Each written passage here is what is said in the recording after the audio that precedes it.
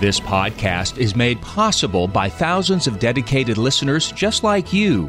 Be a part of this powerful 3-decade legacy of evangelization by visiting materdeiradio.com or downloading the Hail Mary Media app. And thank you for joining us on the bridge between your faith and everyday life. What is your next mission from God? We all have one. God has something in mind for us right where we are. Welcome to Your Next Mission from God with Julie Onderko, where the saints show us how it's done. They've been through it, and sometimes they even got it wrong before they got it right.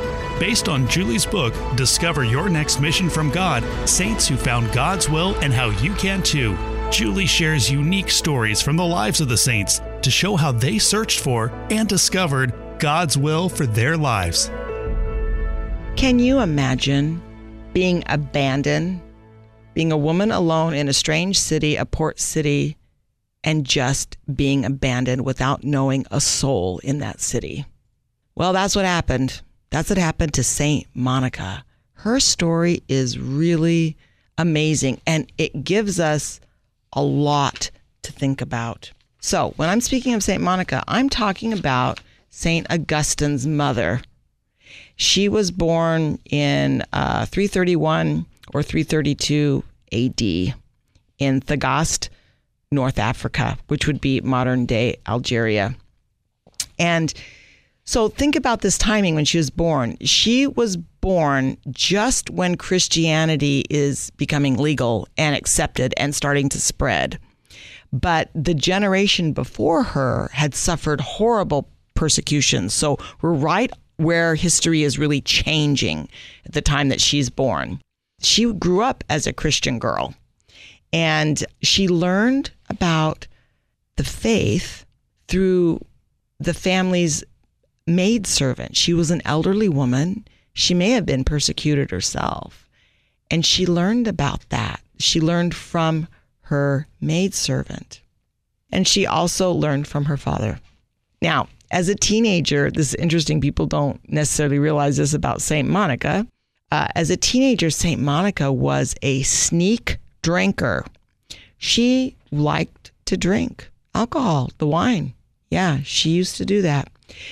So when she was probably 13 or 14, something like that, she had an arranged marriage, and it was to a man named Patricius. He was not a Christian. He was quite a bit older than her. He was a womanizer. He was an alcoholic. And he was violent. He beat her up sometimes. He was physical. Why her Christian family married her to a pagan, because he wasn't Christian at all, I do not know why they did that. And St. Augustine, in his confessions, he didn't tell us. So we just don't know. But that was her reality. And then she had to move in with her husband's family, and they weren't Christian. It was really, really hard. But eventually she won her mother-in-law's love and respect. And she was a blessing to their family. But at first, they were really hard on her. I can't imagine being a young girl thrown into that kind of, being raised as a Christian, then thrown into a pagan home where the people didn't like you and your husband was really a creep. I mean, it's just, what a nightmare, right? Well, she, as a woman, a young woman, she went to church about twice a day. I mean, she went there for Mass, and then she went also for other activities. And people saw her praying all the time, and often praying with tears, because her situation, just wasn't good. But as she matured and whatnot, she really took the Christian practice to heart.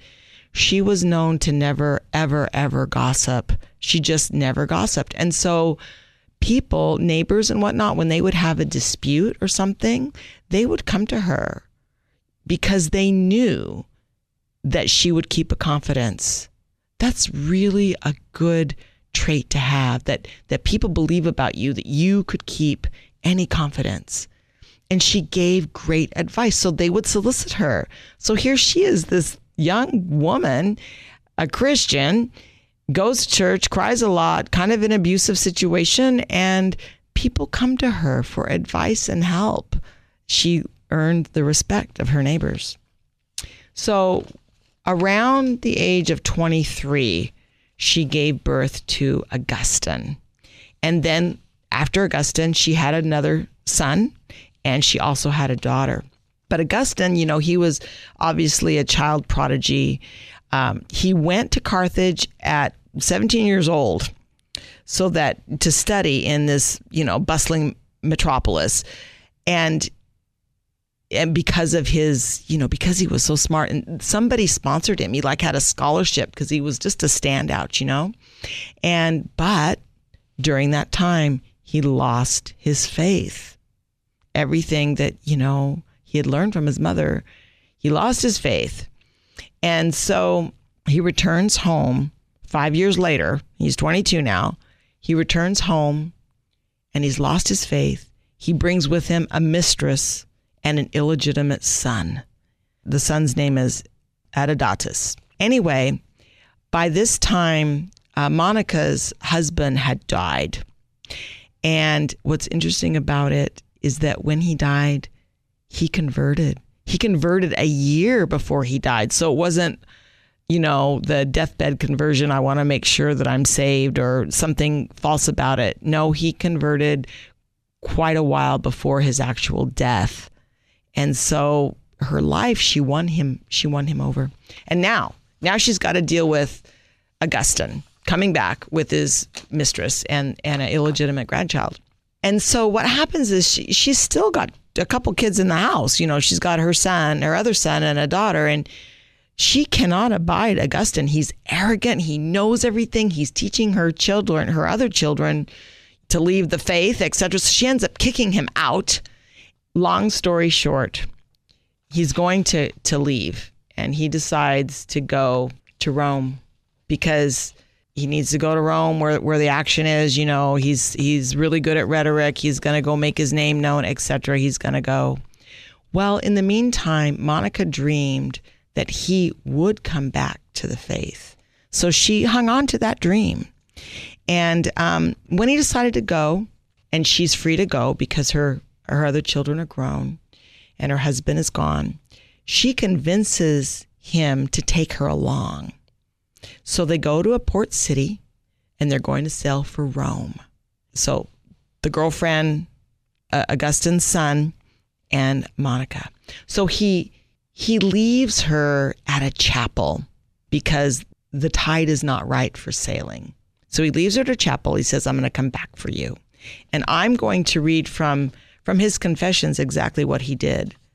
Quote, "But I deceived her," his mother, Monica, "pretending that I had a friend whom I could not leave until he had a favorable wind to set sail.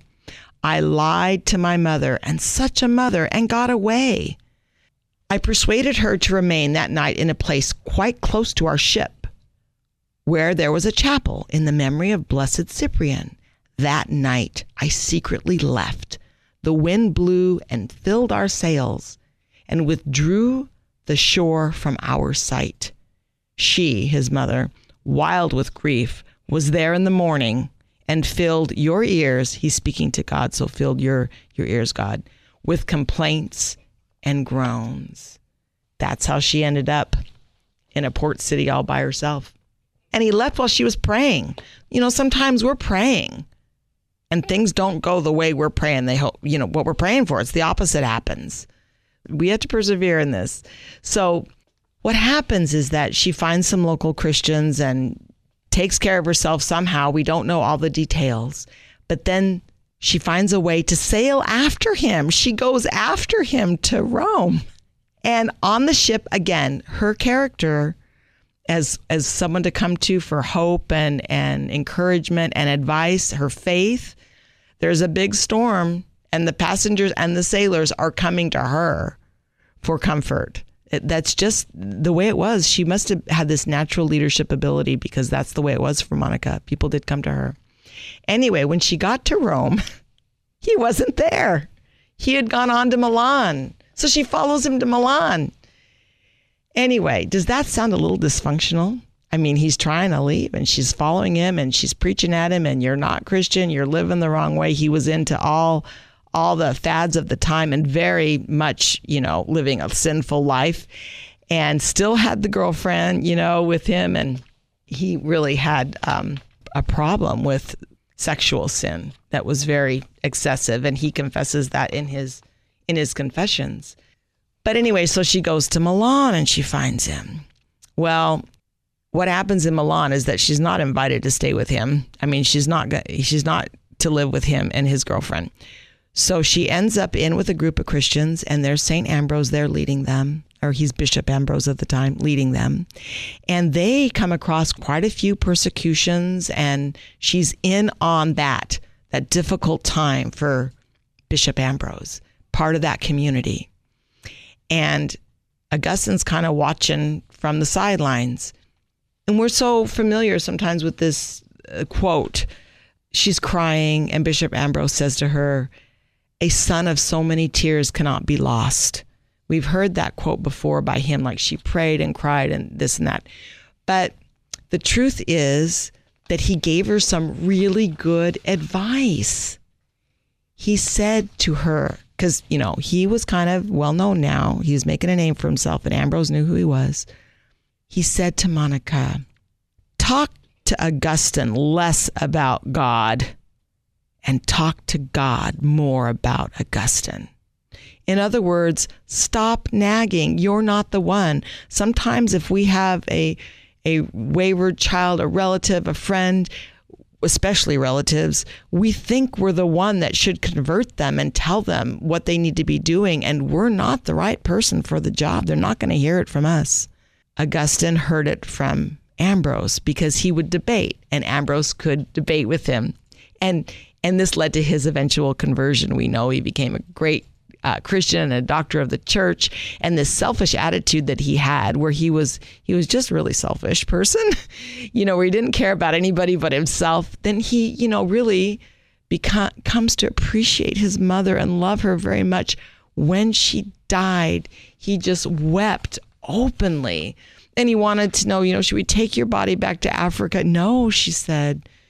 Both her sons were with her when she died. She said, "No, but pray the Holy Mass for me. Every opportunity, pray the Holy Mass for me." That's what she wanted.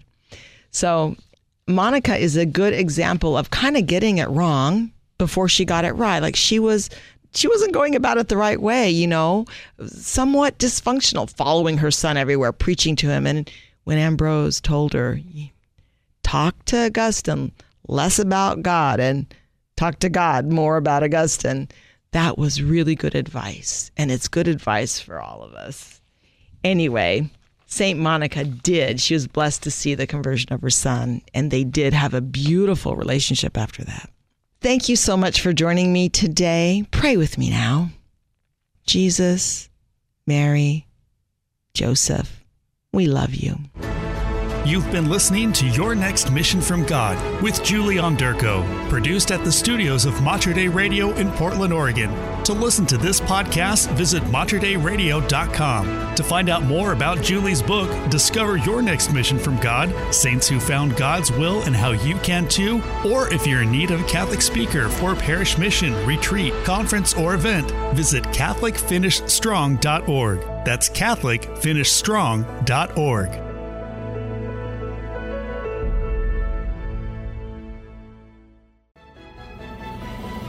If you enjoyed this podcast, please consider sharing it with a friend.